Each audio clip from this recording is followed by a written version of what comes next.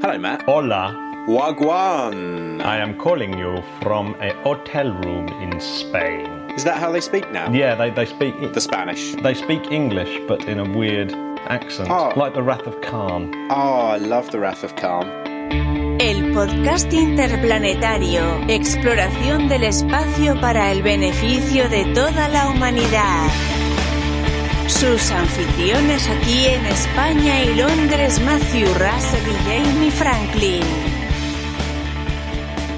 Well, I hope that you're not getting any wrath of anyone, Matt. I hope you're having a lovely glass of sangria and staring out into the deep blue ocean. I tell you what, it's free food and free booze all day long. I've never eaten and drunk so much in my life. I'm like a dog that, you know, when you sort of it just eats food out the dog bowl. Our listeners won't know this unless they've had dinner with you, but I have many times, and you're scarily fast at eating, aren't you? No, just like a joke. I am the fastest eater, I know. I need to teach you the values of mastication, Matthew. That's funny, because I've been recently talking to my boys about that as well. You know, 13 and very 11. important.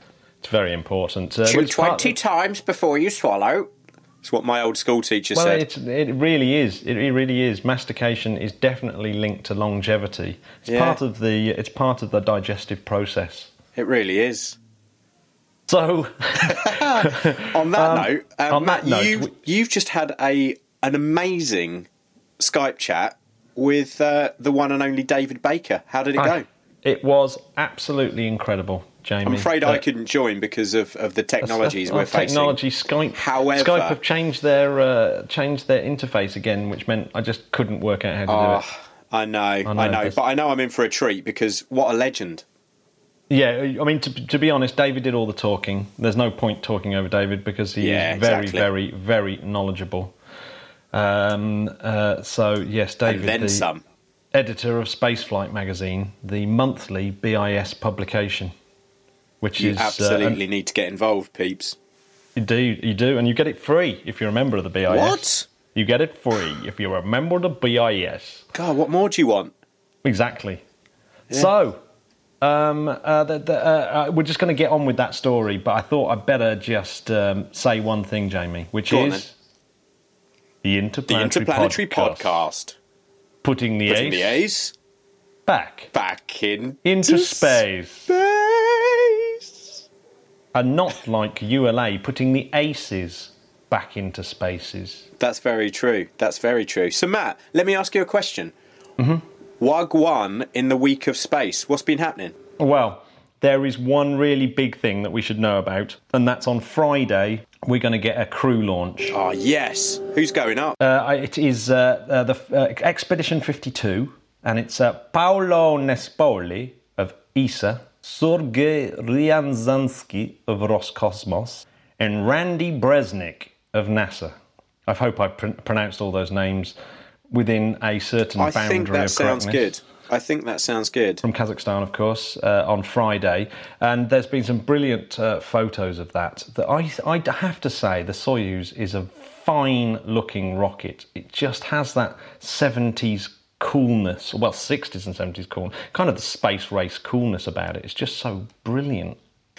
Just for a minute, imagine what it would be like. Blow your mind, wouldn't it?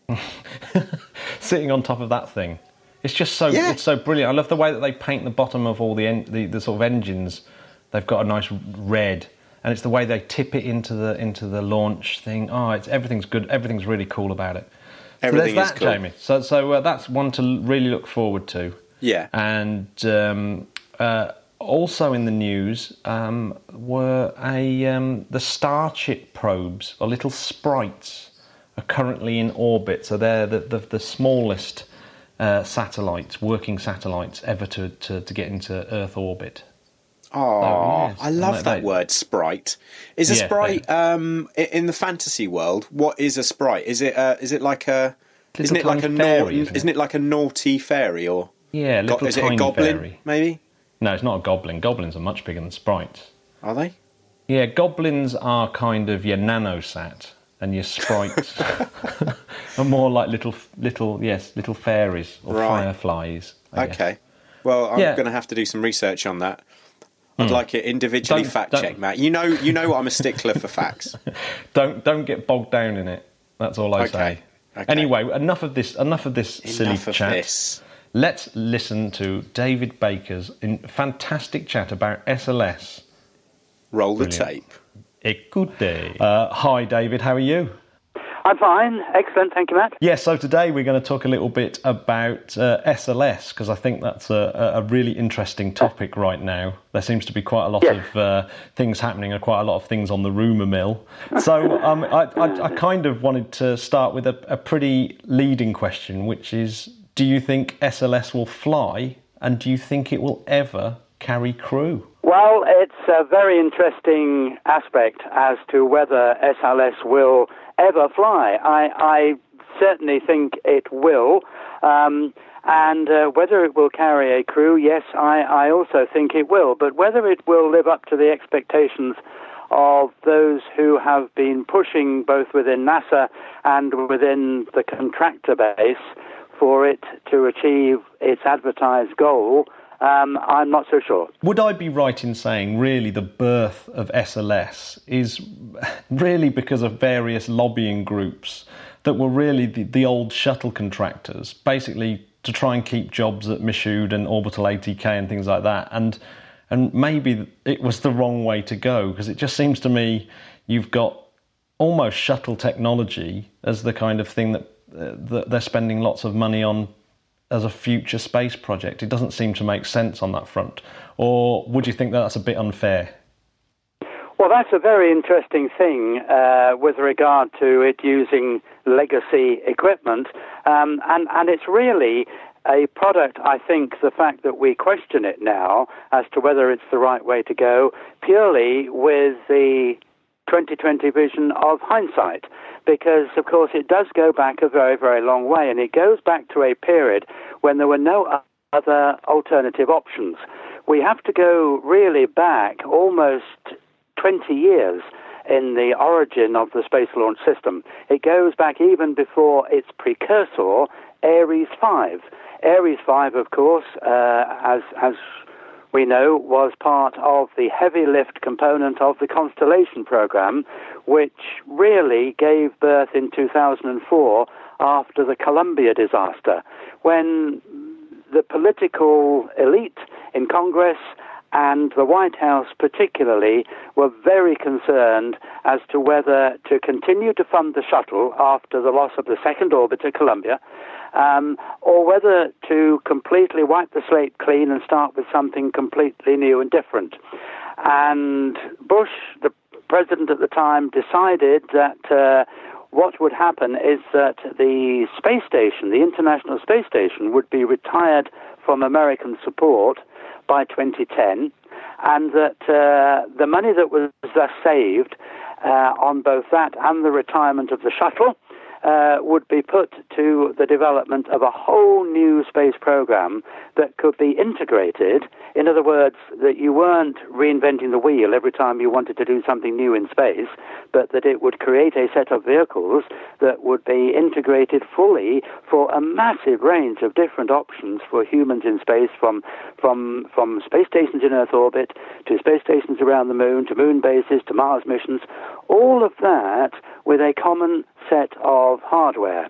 And this is before there was any interest from any commercial sector in producing rockets of a size that could meet that requirement. Right. And in a way, it's really strange, because it goes back to the criticism that NASA has faced 3 times in its history, where it has completely wiped the slate clean and started again. It started with Apollo after the Mercury Gemini missions by having a completely new generation of vehicles, including lunar modules, which gave a tremendous capability. And then from that came a desire to base a future on Apollo hardware. And it was largely because of Apollo 13 that the political leadership became very worried and concerned about the risks that were being run with these very ambitious programs. And so the Apollo program was retired completely, and I think we forget today that, in fact, there was such fear and concern that the very last Apollo mission was delayed by President Nixon so that the presidential election could be held before the launch, because he feared the consequences of the public accusing him, while in office during his first term, of continuing to support a program that could bring about more fatalities. Apollo 17 was delayed to December after the November 1972 election. So there was huge concern, and so the Apollo program was shut down. And then we all convinced ourselves, and I was with NASA at the time, and I can remember the great sense of euphoria that we felt we could develop a reusable integrated launch and spacecraft system. And in fact, it was known as the Integrated Launch and Reentry Vehicle before it was named Shuttle. And it seemed a wonder machine that would propel us to a period where for decades we could use reusability and a whole new generational technology.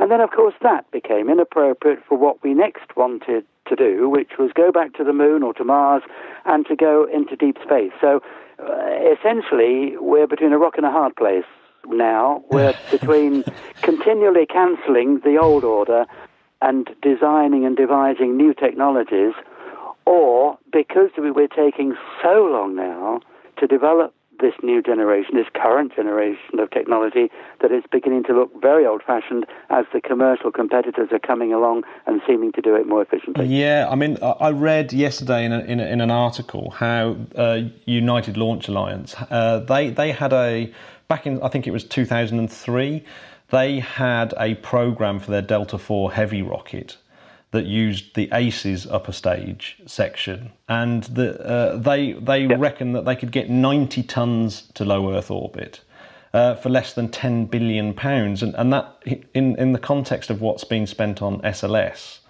seems like it's been a financial, been financially incredibly expensive for NASA to be developing the hardware.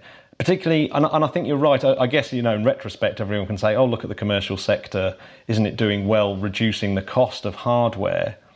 Do you think really NASA's role now may be to paddle back and say, right, what we're going to do is concentrate on the stuff that no one knows how to do, and leave the rest to commercial space, including the heavy lift capability? Well, I think there's certainly a great opportunity within the commercial sector to play a very much stronger role, both on the launch side as well as on the mission in-space hardware side. We must be very careful that we're not seduced by the razzmatazz and the PowerPoint presentations and the visual graphics of the commercial sector. And in fact, a little bit of a wake-up call already within the last few weeks. Elon Musk has started to row back from the expectations of Falcon Heavy. He has said it has been the most challenging shock of his whole professional life to see the enormous uphill struggle they've now got to get Falcon Heavy flying. And he is saying there's a 5% chance that it will succeed on its first flight. He said he felt that that it would simply be a matter of strapping 3 Falcon 9s together. What could be simpler? And off you go. You've got a launch system which is well on its way toward potentially achieving the lift capability of Apollo Saturn V. And now he says that he is deeply concerned. They've run into so many problems. He's actually said they realize why NASA has had to spend so much and has taken so long replicating Saturn V with a completely new cryogenic and solid rocket motor booster system, because he said the upscaling is phenomenally more difficult than he had ever imagined. So already that, plus the fact that there are changes to the commercial designs of spacecraft to make them a lot simpler, less exotic, that is also something that we need to be very, very careful that we don't get seduced by, that it's all too easy, that we can do it. The commercial world is full of front men doing a lot of marketing. NASA's terrible at that. Yeah, I mean, it's telling, isn't it? I've never seen such a negative press conference from Elon Musk, that one a couple of weeks ago, where basically he cancelled the Red Dragon. There's going to be no retro propulsion on the on their Dragon capsules, and you suddenly think, oh crikey, they've obviously had a massive wake up call. I mean, and that's in the light of SpaceX having a phenomenally good year. So they're obviously they're having a great year, but behind the scenes, I guess they're having a wake up call, big time. The two good things about the commercial sector is that the first is that it's performing, and the second is led by a bunch of pragmatists who are not afraid to say it as it is. And unfortunately, I think the problem with NASA has been that it's been too fixated on its PR image, which have proclaimed that its future, its hardware, its investment has been toward getting us on the surface of Mars. And it is almost as though it has had to sustain that as a race against the commercial competitors in much the way that the moon mission was a race against the Soviets. Yeah, I mean, it was terribly telling, wasn't it, when NASA essentially announced only a few weeks ago that they really didn't have the money to land on Mars, even if they were to get there. This is what we are seeing, in fact, from the new administration, the Trump administration, is certainly not rushing to put its name to a new space agenda. The positive mood is in this that move is that the Space Council has been reinstated, which has always been very, very good news. And we thought that was going to happen under the Trump administration, and it has. And the general feeling is that round about September, October, we are going to get a major announcement about space policy in the United States. But I think this is going to embrace both civil and military aspirations. Right now, the space program, the civilian space program that we're talking about, is much less than half what the United States devotes to space. The military investment in space from the United States budget is very much larger than NASA's budget. So it is essentially the poor cousin of overall space expenditure in the United States. The Trump administration has said it wants to blur the margins between the civil and the military space programs. It feels there's been far too much PR billboard advertising missions in order to create the impression of a country on the move, and it feels in discussions I've certainly had with a number of congressmen that they are getting feedback from the White House feeling that, okay, we've been on the moon, we've landed on Mars, we're dominating everywhere in the scientific civilian exploration of space, they believe. I don't think they're quite so dominant as they project that they are, compared to the achievements of Europe and indeed of the expansion of China's interests. But at the same time, there is this feeling from the Trump administration going across to the leadership in Congress in corridor discussion that they want to see much more of a focus on the robust reinforcement of military assets in space. And I do believe that what we're going to see when a policy remit comes out, that there's going to be much more emphasis on looking to the commercial sector. And this is where I'm a little cautious about saying, yes, SLS will fly, and yes, Iran will fly on SLS, simply because I don't feel there is the energy there, either within Congress or now the White House, to actually push fully forward with that to happen. But so much money has been spent on those two systems that it is very difficult to see it just simply being completely wiped out. Yeah, I was going to ask you about the National Space Council and how that changed things. Do you think for SLS it's a positive thing? I mean, you're clearly saying it's a positive thing for the space policy in general, but for SLS, do you think that the Space Council is going to turn out to be a good thing, or do you think that they will have a wake-up moment where they could just turn around and cancel the whole thing? Well, it's very interesting that one of the saving factors in the Space Launch System may be nothing to do with NASA. It was moved across about a year and a half ago under the Obama administration to having a new level of classification. This means that it is very difficult now for non-US citizens to gain access to the Marshall Space Flight Center. And many people wondered at the time why there was this shift across to a much higher level of security. And it's coincident with the fact that a number of individuals in various agencies of the United States government have pointed to the opportunities which the Space Launch System would afford for the National Reconnaissance Office. The diameter of mirror systems that you could use on optical observation recon satellites is vastly greater and incredibly more potent by launching off the bulbous payload fairing of a SLS-1B than ever you can get off a Delta IV, or even off the ULA Vulcan, the new launch vehicle which is being proposed for later in the decade. And this has been, it's been thunderingly silent from any comment in the media, the fact that if you put that capability into the payload bay of a space launch system, you have got a probably tenfold increase in the resolution capability of military reconnaissance satellites. And it was moved across into an area which shifts it into the level of classification with massive ITAR belts and braces around it that didn't exist a year and a half ago. So really, the military aspect, military use of SLS might be the thing that comes along and saves it? Is that what we're saying? The possibility exists. The technical capacity of the system lends itself more favorably to that, only because it cannot be matched by any other launch vehicle on the drawing board, or certainly not flying today. And that potential has already been noted and is already being discussed in certain circles.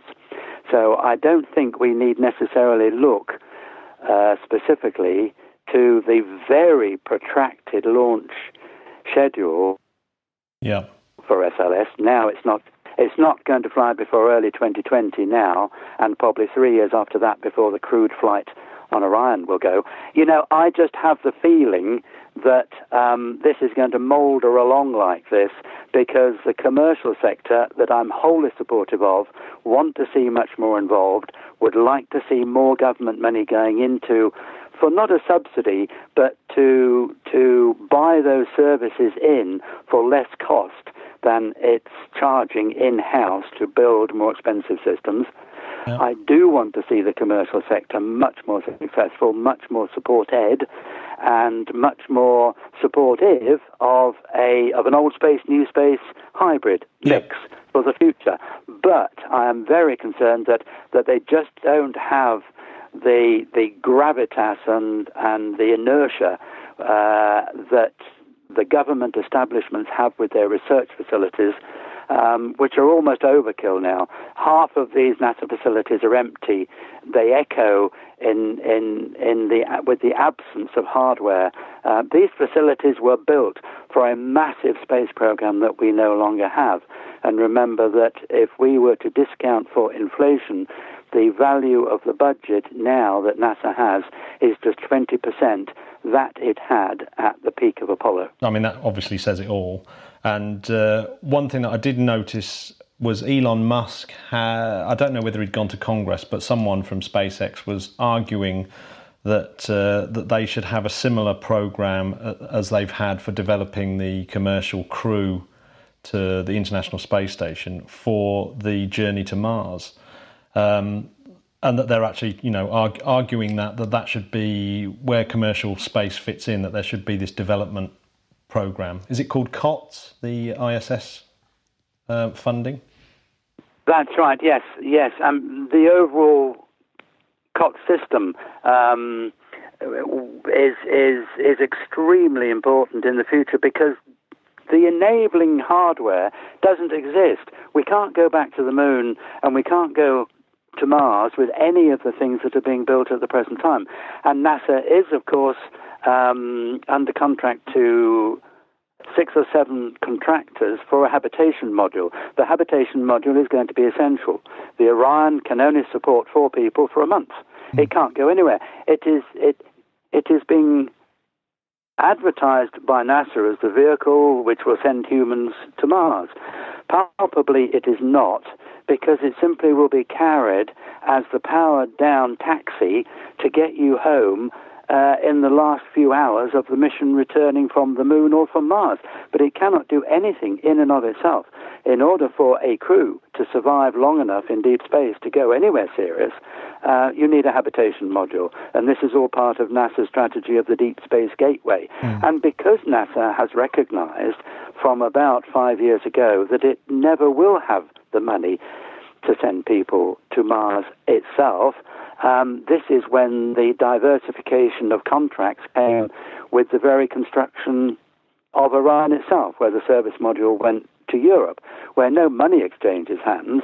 It is simply that an equitable number of man-hours aboard the International Space Station is freely available to the European Space Agency in return for Europe paying for and building a variation of the ATV logistics vehicle in the form of the service module for the Orion spacecraft. It was such a shock to those of us who have been around this business for decades, that here is America's flagship human spaceflight vehicle now being built partly in America and partly in Europe. That never, ever would have happened several decades ago had it not been driven by the financial pressure. Lockheed Martin simply were not able to do it for the price that NASA could afford, and have been extremely, I think, disappointed is a massive understatement by the fact that NASA took the service module away from them and gave it to the Europeans. And there is not a lot of love lost between the Lockheed Martin engineers and those in Europe who are building the service module.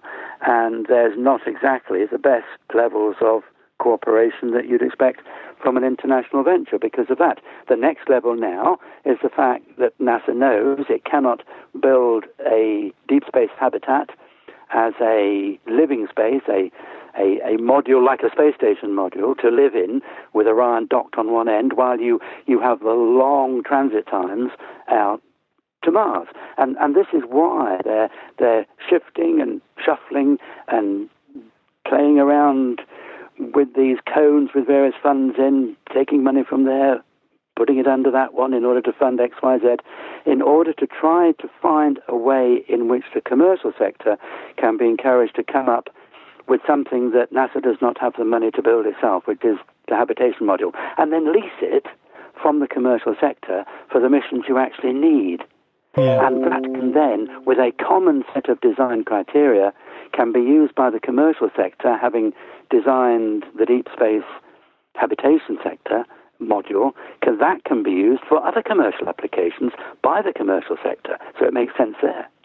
Yeah, I mean, with the SLS and the Deep Space Gateway, and the one thing I think that there's a massive shift going on at the moment is people are stopping talking about Mars and they're talking about the moon again. Even Elon Musk is talking about a moon base before landing on Mars, and it's another sort of rowback. Do you think that if the emphasis goes away from Mars and suddenly becomes fully concentrated on the moon, which is I know it's another completely new topic, but if that happened, would SLS actually have more of a role? Yes, I think it would have a much stronger role, and I've always been an advocate of Moon First, because there are so many technical and physiological, almost as well psychological challenges from taking crews to Mars. It's a whole different operating environment.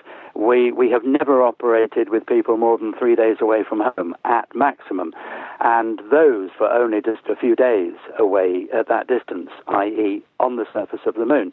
It is essential, in my view, that we use the moon. We need to take these short incremental steps. It's big enough that we go from a very strong and established base of learning and knowledge and experience for now 17 years living permanently in Earth orbit in space stations. That's going to be the kind of thing we need to test in the vicinity of the moon, to learn how to handle the movement of vehicles around a body which is not homogeneous in terms of mass distribution. We need to know how to navigate and operate around a body which is lumpy, which pulls and shoves on what we call mascons and minicons with these gravitational incongruities in its sphere. We learnt this in Apollo. One of the biggest challenges in Apollo was keeping hold of the orbital dynamics, because the orbits were being pulled and tugged around the moon in such a way because of the mass concentrations underneath the ground track of the vehicle as it was flying over, was speeding it up, slowing it down. And there were 2 occasions when the crew had to be woken up in order to carry out a minor height adjustment maneuver to prevent it becoming, not crashing into mountains on the moon, but getting so low that it was distorting the relationship that you needed with the lander on the surface for a possible emergency departure from the surface. So the geometry of the vehicle on the ground, on the moon, and the vehicle in orbit that you'd have to rendezvous with was within tight constraints and red lines, and the moon itself was continually pulling those. We don't even know how to handle large masses of spacecraft structure around a body like the moon. Yeah. The Earth is much more homogeneous. Yeah, that's extremely interesting. So Mars has that similar lumpy gravitational pull. That's extremely interesting. And just in these last few weeks, some pioneering, groundbreaking papers have indicated that that Mars is a world of 2 halves. That the southern hemisphere, so vastly different from the north, is because of a massive impact that occurred, which has accounted for these very strange incongruities in the orbital ground track of orbiters we're seeing now at Mars. These worlds are not Earth-like. They're not smooth, and there are gravitational anomalies all around the Earth, but they're nothing compared to those around the moon. Well, I'm extracting one tiny technical challenge. But I mean, that's one of many, presumably. That's one of many. Yeah. One of many. I find it so exciting that we could go out on deep space expeditions within reach within 5 years. We don't need all of the problems about radiation protection, how to keep people alive for 1.5 to 3 years. A distance point so great from Earth that our home planet isn't even a little dot, and where the sun is just a pale star in the sky. We've got to go gently and carefully and methodologically. It was a big enough step going from basic Earth orbit of the John Glenn period to landing on the moon within 7 years, those 2 events. Well, incredible. First American manned orbital flight and boot prints on the moon in just over 7 years. That was bad enough, but this is too big a step with too many uncertainties. We've got a fantastic robotic, automated space flight program that can provide vast quantities of information about the conditions on the surface and in the environment of Mars. Let's build all that in parallel with fully throwing the challenge to the commercial sector about getting us working in and around the moon. It isn't just about going from here to the surface. It's learning all those technical and engineering challenges that are so fascinating and so stimulating.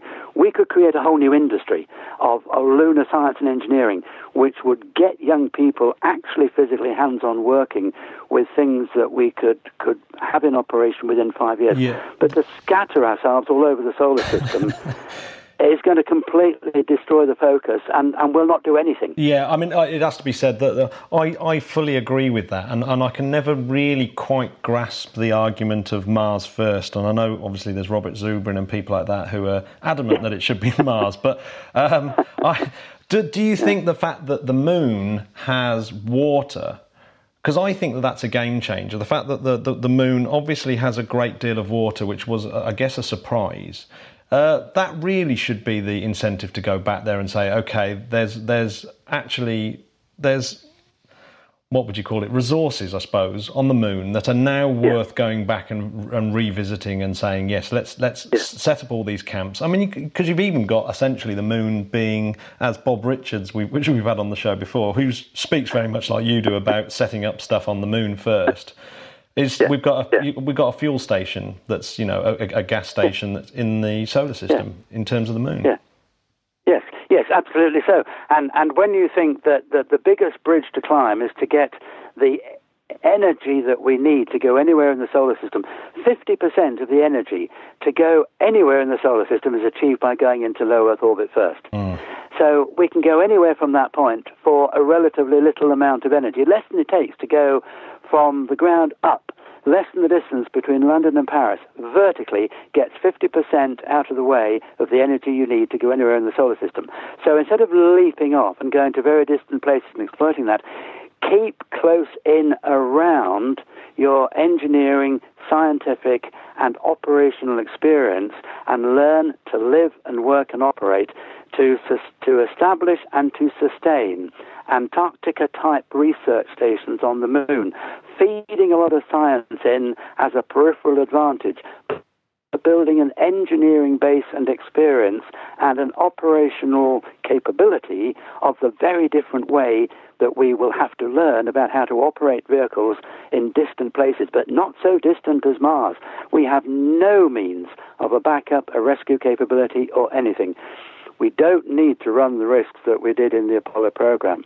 We debated this so very, very frequently, and there were times during that interim period between John Glenn and the moon landing when the whole strategy of how we would use the hardware, when we decided on Lunar Orbit Rendezvous, where you have one launch vehicle sending two spacecraft, only one of which will go down to the surface and a mothership remains. Even that was considered so risky that very considerable study was given to the possibility of having a rescue mission. And in fact, that was wheeled out and used in the Skylab program, where there was a rescue ship and a launch vehicle on the pad ready in case we had to go and rescue the Skylab astronauts. And we said then, never again will we go to distant places without having a callback capability with a rescue vehicle able to sprint off and bring them home safely. We don't have anything like that we could even imagine constructing for a Mars mission. No. We need to build the infrastructure, get science coming out of learning about the moon, understand the resources. We have pressures on this planet. The people and governments talk of constantly sustained growth that we are totally unable to support from the indigenous resources on this planet. We have to make almost a sociological decision as to whether we're going to stop progress, to halt growth, to just go back into just a self-sustaining way of living, or if we want to expand, we want to move on out, we're going to have to learn how to do it incrementally, not by leaping ahead beyond our capabilities. And that's the big concern. Yeah, I totally agree. In fact, obviously the economic false dichotomy of we shouldn't be spending money on space when there's people starving in the world actually becomes a reasonable argument when you talk about Mars. But when you talk about space exploration to the moon, I actually think you could now argue and say, look, we need to come up with ways of protecting the planet and actually tapping into resources elsewhere so that we're not completely destroying the planet. And I think that's a really major argument for returning back to the moon rather than going to Mars.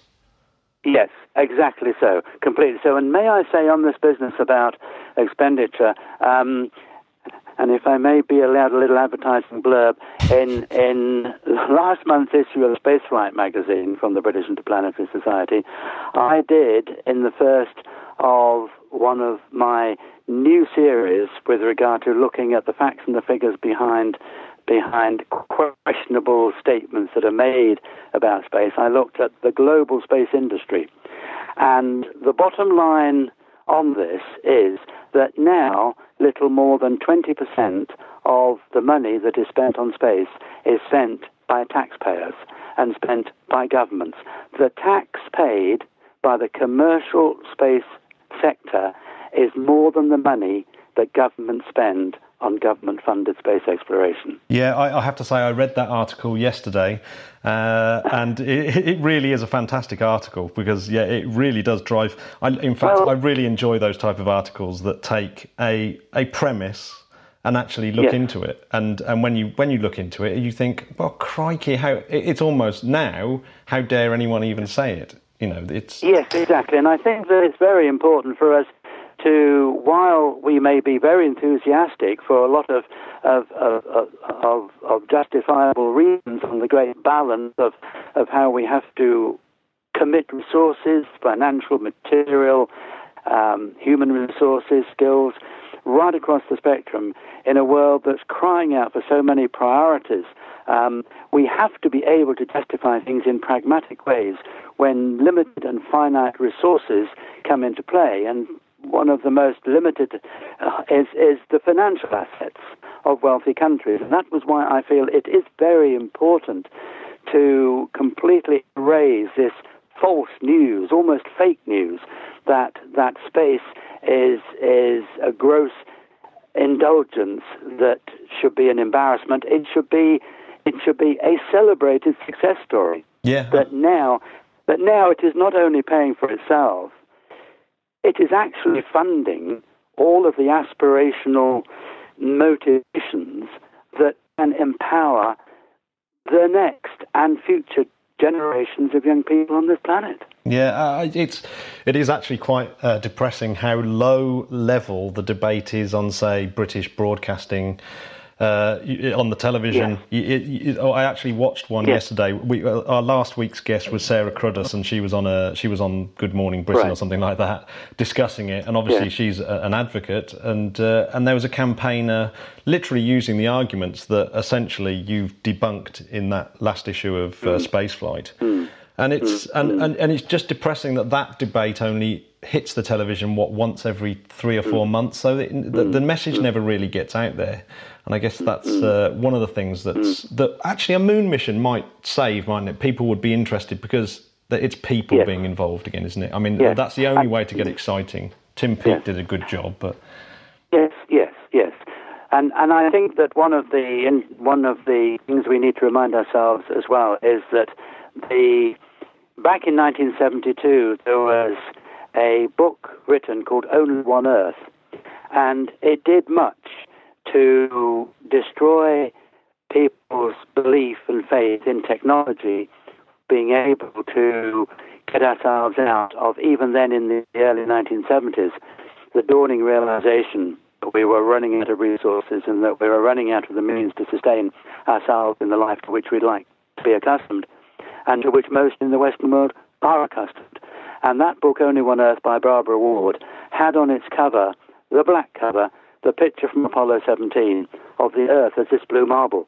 And while it used essentially what it claimed was the abusive use of technology for politically indulgent gameplay, it did create a sense of awareness of a very fragile Earth. And now, 45 years later, we've come full circle and are in fact understanding that investment in this kind of technology and a development on a more international basis of a combined effort of resource allocation can create the very things that can help us undo the wrongs that we have done in previous centuries and decades of real abusive use of our environment. It is the mechanism. You find yourself in the middle of a minefield. You don't put on sackcloth and ashes and run for the hills.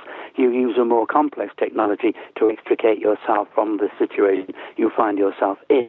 That is how I see the space program. We must use all of the technological assets that we've got in order to turn ourselves around from this racing abuse of resources and extraction of depleted minerals and extraordinarily rare earth products that we're extracting at ever-increasing rates to fuel our consumer society.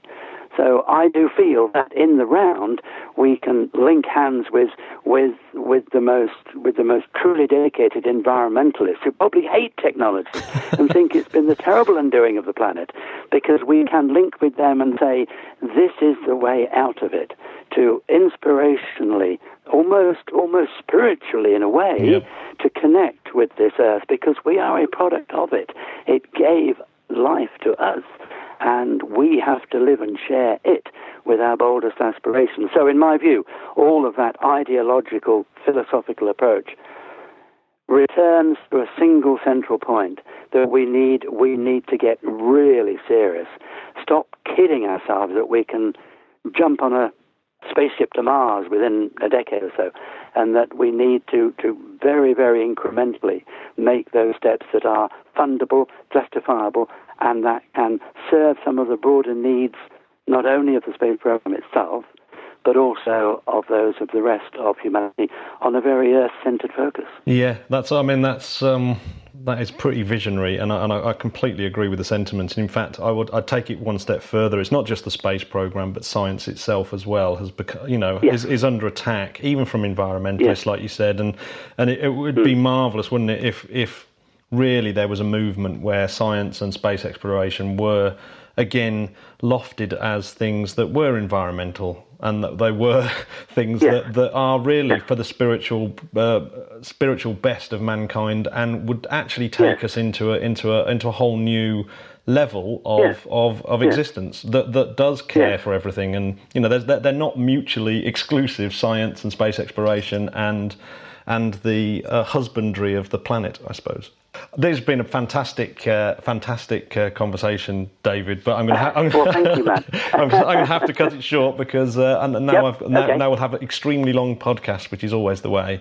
But that's fantastic. I mean, I really wish that I could finally put the do we go to Mars or do we go to the moon argument to bed. I just think it's blatantly the moon, but I still think there's going to be people out there that are really gung-ho for Mars. There will be. Yeah. There will be, yes. So I invite them to come on the show and give their side of the argument. Well, thank you very much for inviting me, Matt. It's been lovely talking to you. There we go. So soak it up and make sure you check out the Spaceflight magazine and, really, really think about becoming a member of the British Interplanetary Society, not only because you get the Spaceflight magazine for free, Matt, but what a great place to be involved in. Go down there, use the library, hang out with the ultimate space people. The lectures are unbelievable. Check out what they've got coming up and what they've done in the past. It's really, really amazing. And it's just a stone's throw from Vauxhall Underground Station. And always to get the best bit is you go for a nice little drink with the space experts afterwards. Wait, I never get invited. Well, yeah, but that's because you would... Oh, this is awkward. You all go for a drink without me. Well, you know what you like when you've had a drink, Jamie. Fine. That's true. Yeah. I'm a space liability. Yeah, you're like one of those. You're like a satellite that's in low Earth orbit that has no way of getting out of low Earth orbit when it's retired. I'm like one of those sort of 1960s drunk Russian astronauts who's got a vodka pouch in his arm in his astronaut suit. You just never know. I'm like a coiled spring. You're like, when you're down the pub, everyone's thinking, when is Jamie going to cause a Kessler moment? That's it. We're only joking, of course. This is slander. Jamie's a very well-behaved. I'm very well behaved drinker. I always drink responsibly, and so should you. I sound like Jerry Springer. Talking of drinking, Jamie, we've got an episode coming up soon with Cosmic Carol, and we're going to be trying out space-related beers while talking about alcohol in space. What? It's going to be the most exciting episode ever. So that's coming up soon. So make sure that you don't miss that episode. Please subscribe to iTunes now. And of course, being that information that you just heard from Dave was so spectacularly good, I hope that we get a 5-star rating from you space cats out there. Pretty please. So, ladies and gentlemen, thank you very much for joining us on the Interplanetary Podcast today. Thanks once again. And we'll speak to you. We'll see you soon. We'll speak to you next week. Bye-bye. Ta-ta!